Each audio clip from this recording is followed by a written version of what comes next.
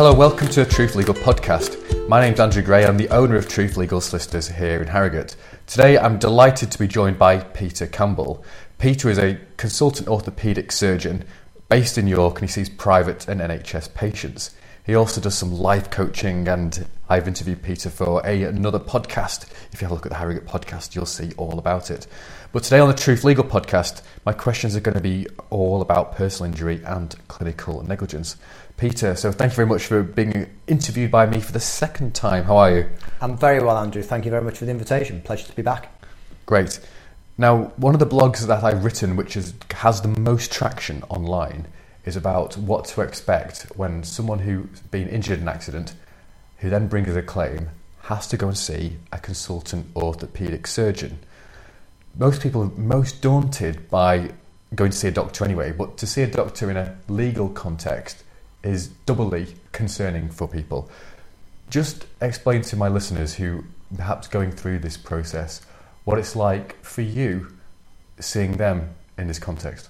You're absolutely right, Andrew, that I think as clinicians, as consultants, we recognise that for patients who are seeing us in this context of medical legal, it is a really daunting and often an occasion that they don't know what to expect. So helping them to understand that, to allay some of their fears is really important. Our role as a specialist when we see somebody who's had a personal injury claim is very much around supporting the legal process. Our role is to be an expert for the court, and with that in mind, what your clients will experience will be a fairly comprehensive discussion around the circumstances of the accident, what the impact was of them, both in the short term and long term, and also a little bit of a conversation around their past medical history and any issues they may have had prior to the accident in question. The consultant is not there to treat your client. It's not a medical consultation in that sense, but often the specialist will, if appropriate, recommend to the court various treatment options if they feel that might be appropriate given the condition that the client may be in at that time. So it's often a fact-finding opportunity for the specialist, and it's very much about hearing and listening to your client's story about the circumstances of the injury and the accident and the impact that it's had on their lifestyle. Now, I think your job is super difficult. Not the diagnosis part and the reading of the medical records and the asking of the questions. I think that's fairly easy. Predicting the future for that person, the prognosis, which is really where the value usually is in a personal injury claim, is, I think, almost impossible task for any medical legal expert in any field. How do you go about working out what the future would have been with that diagnosis, what the prognosis will be? You're right. Predicting the future is fraught with inconsistencies, and none of us can predict with any degree of robust certainty. What we can do is make an estimate on the balance of probabilities, and to assist us with that, we look at the type of injury that the client may have had, whether there was any structural damage as a consequence of that injury, what the rate of recovery has been like, but also what the health was like before the accident. Because the reality is that all of us over time are getting older, and all of us may develop conditions that are part of that normal aging process. And we need to be able to tease out the impact of the accident or injury on that natural process, so that we can provide some clarity between the two. And that's not always an exact science, and there will obviously at times be a spectrum of opinion as to that impact, and all we can do is base that on the best evidence we have on our own and our personal clinical experience. Now, I have the pleasure of training medical legal experts, and I always make this point to them, is that even if they are paid for by the claimant solicitor's side or the defendant solicitor's side, their job, as you've already alluded to, is to the court. And the test for them when answering any questions is, would they give this answer if the other side was paying them? Because frankly, as medical legal experts, you come under intense pressure from the solicitors and barristers to not change your opinion in a negative way, but to mould it to... I'm struggling to describe how we ask you to sort of change your reports in a better way for our clients, but that's what we have to do. It's a difficult tightrope for us as solicitors asking you those questions, but it must be hard for you when you know who's paying you. Help me out here, Peter. Yeah, no, you're right, and we as experts understand that dilemma. It is the system that we're in terms of the legal system. It is a bit adversarial, and you and I would probably both have a similar view as to whether that's beneficial or not. And often the adversarial process that we have can seem to be a bit clunky and to get in the way sometimes of good outcomes. But we are mindful that whilst we are paid by either the claimant or the defendant, our role is to be an impartial advocate for the court. And we need to be clear that any conclusions that we draw are based on sound evidence and are based on are the truth as we see it and based on our experience, irrespective of who is actually funded and given us our instructions. And I think that's also an important issue for the clients to recognise, that just because they're coming to see us at the behest of their own solicitors, or indeed at the behest of the other side's solicitors, we are there to take a factual account of the circumstances and provide an opinion to the court that can help the court decide which of the routes that they may want to go down. Now, a question which comes up an awful lot in my office is when we have clients who, before an accident, had no symptoms at all, and then they've had an accident and then they have plenty of symptoms in whatever part of the body where their injury took place. But then the medical expert, someone like you, would often say, well, this person had degeneration. They were going to be like this anyway in so-and-so period of time. My understanding is that's what's called asymptomatic, whatever it would be. Mm-hmm.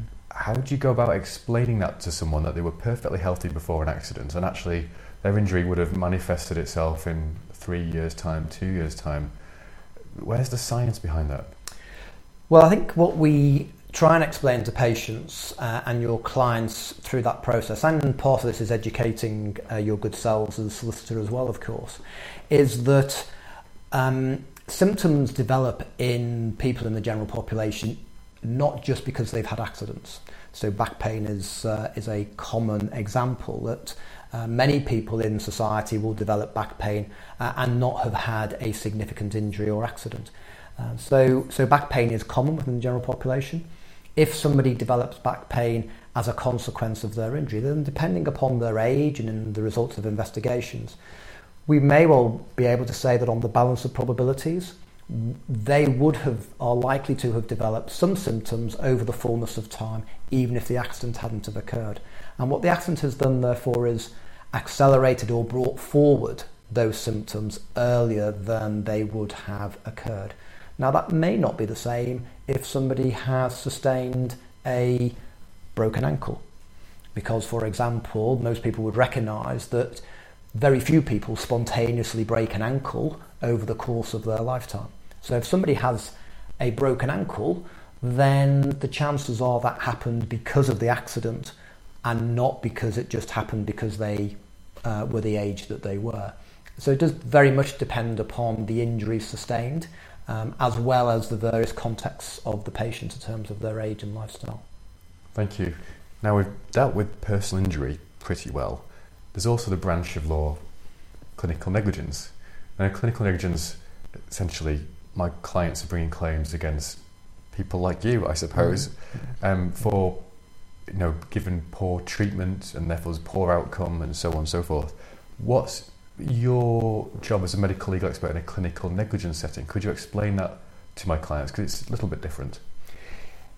Yes, you're right. And I think that clearly the circumstances are different.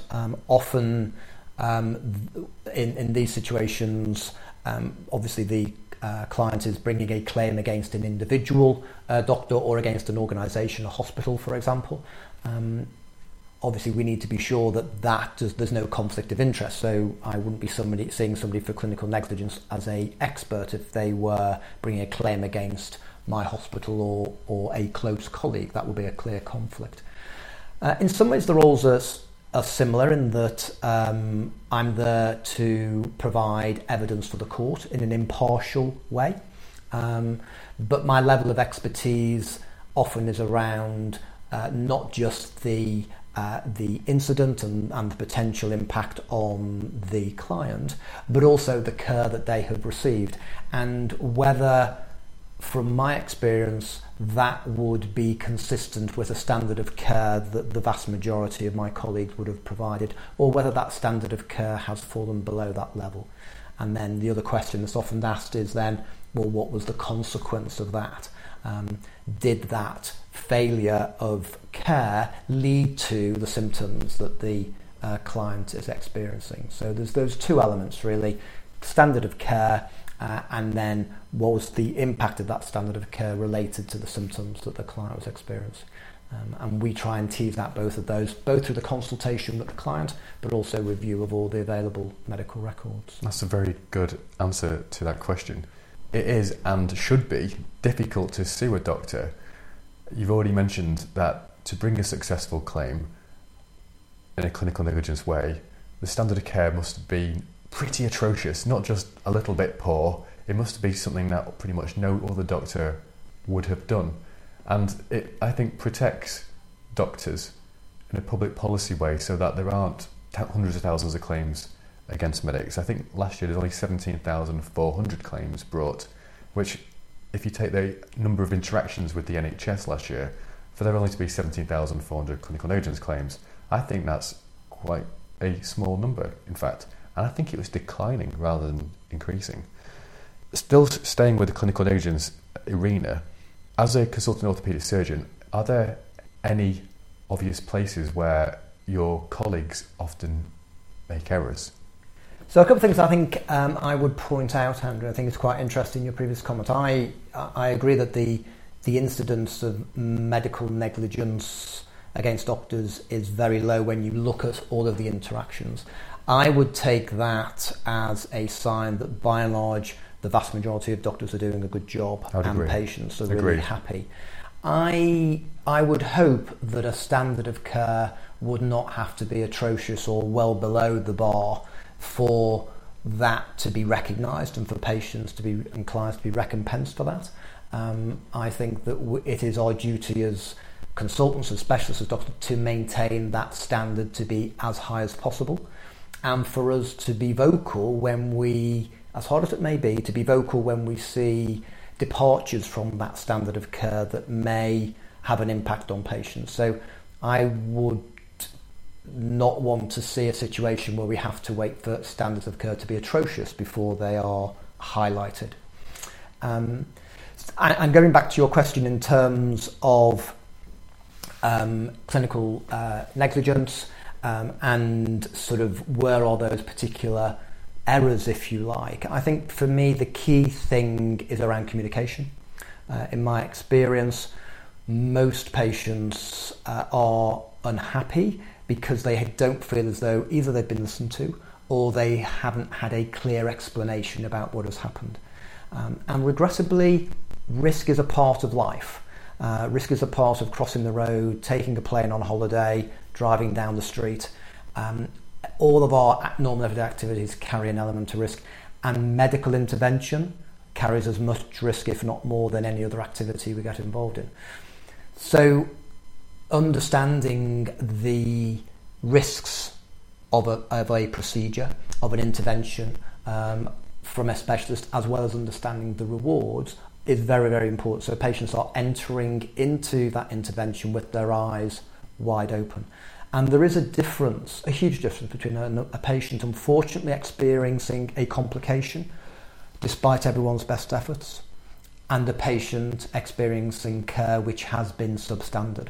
And we need to differentiate between the two. And one of our roles as an expert is to try and differentiate between where a patient has undergone a less than satisfactory outcome through a complication that occurred through no fault, as opposed to an unsatisfactory outcome that occurred through some error of judgment or some poor element of care.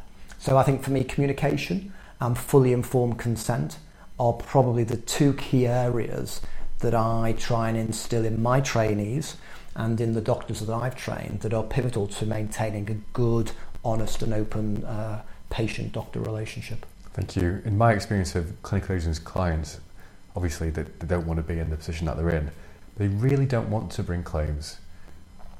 Some people perhaps find it easier to bring a whiplash claim in a personal injury setting, sure, and you're suing an insurer of someone that you don't really know usually. In a clinical negligence way, it's their doctor who they have trusted, the hospital, perhaps their local hospital, where it's staffed by some of their friends. It's not something that people enter into lightly at all. And as you say, if there has been negligence, there has been a poor outcome, often the medic's bedside manner, their communication, their honesty with their patient, I think reduces claims coming. It's when the doctors maybe club together and there is no honest feedback to the client, where the client looks around for answers, makes those complaints and starts calling solicitors. So you're absolutely right, and I'm glad you train your doctors to be that way, to just be open, to have their duty of candour, which I think should have always existed with NHS. It shouldn't be a new concept. I think it will reduce claims and make happier patients. And that's what we all want in the long term. It is. Absolutely. Peter, thank you very much for your time today. It's been a pleasure to be here. Thank you, Andrew.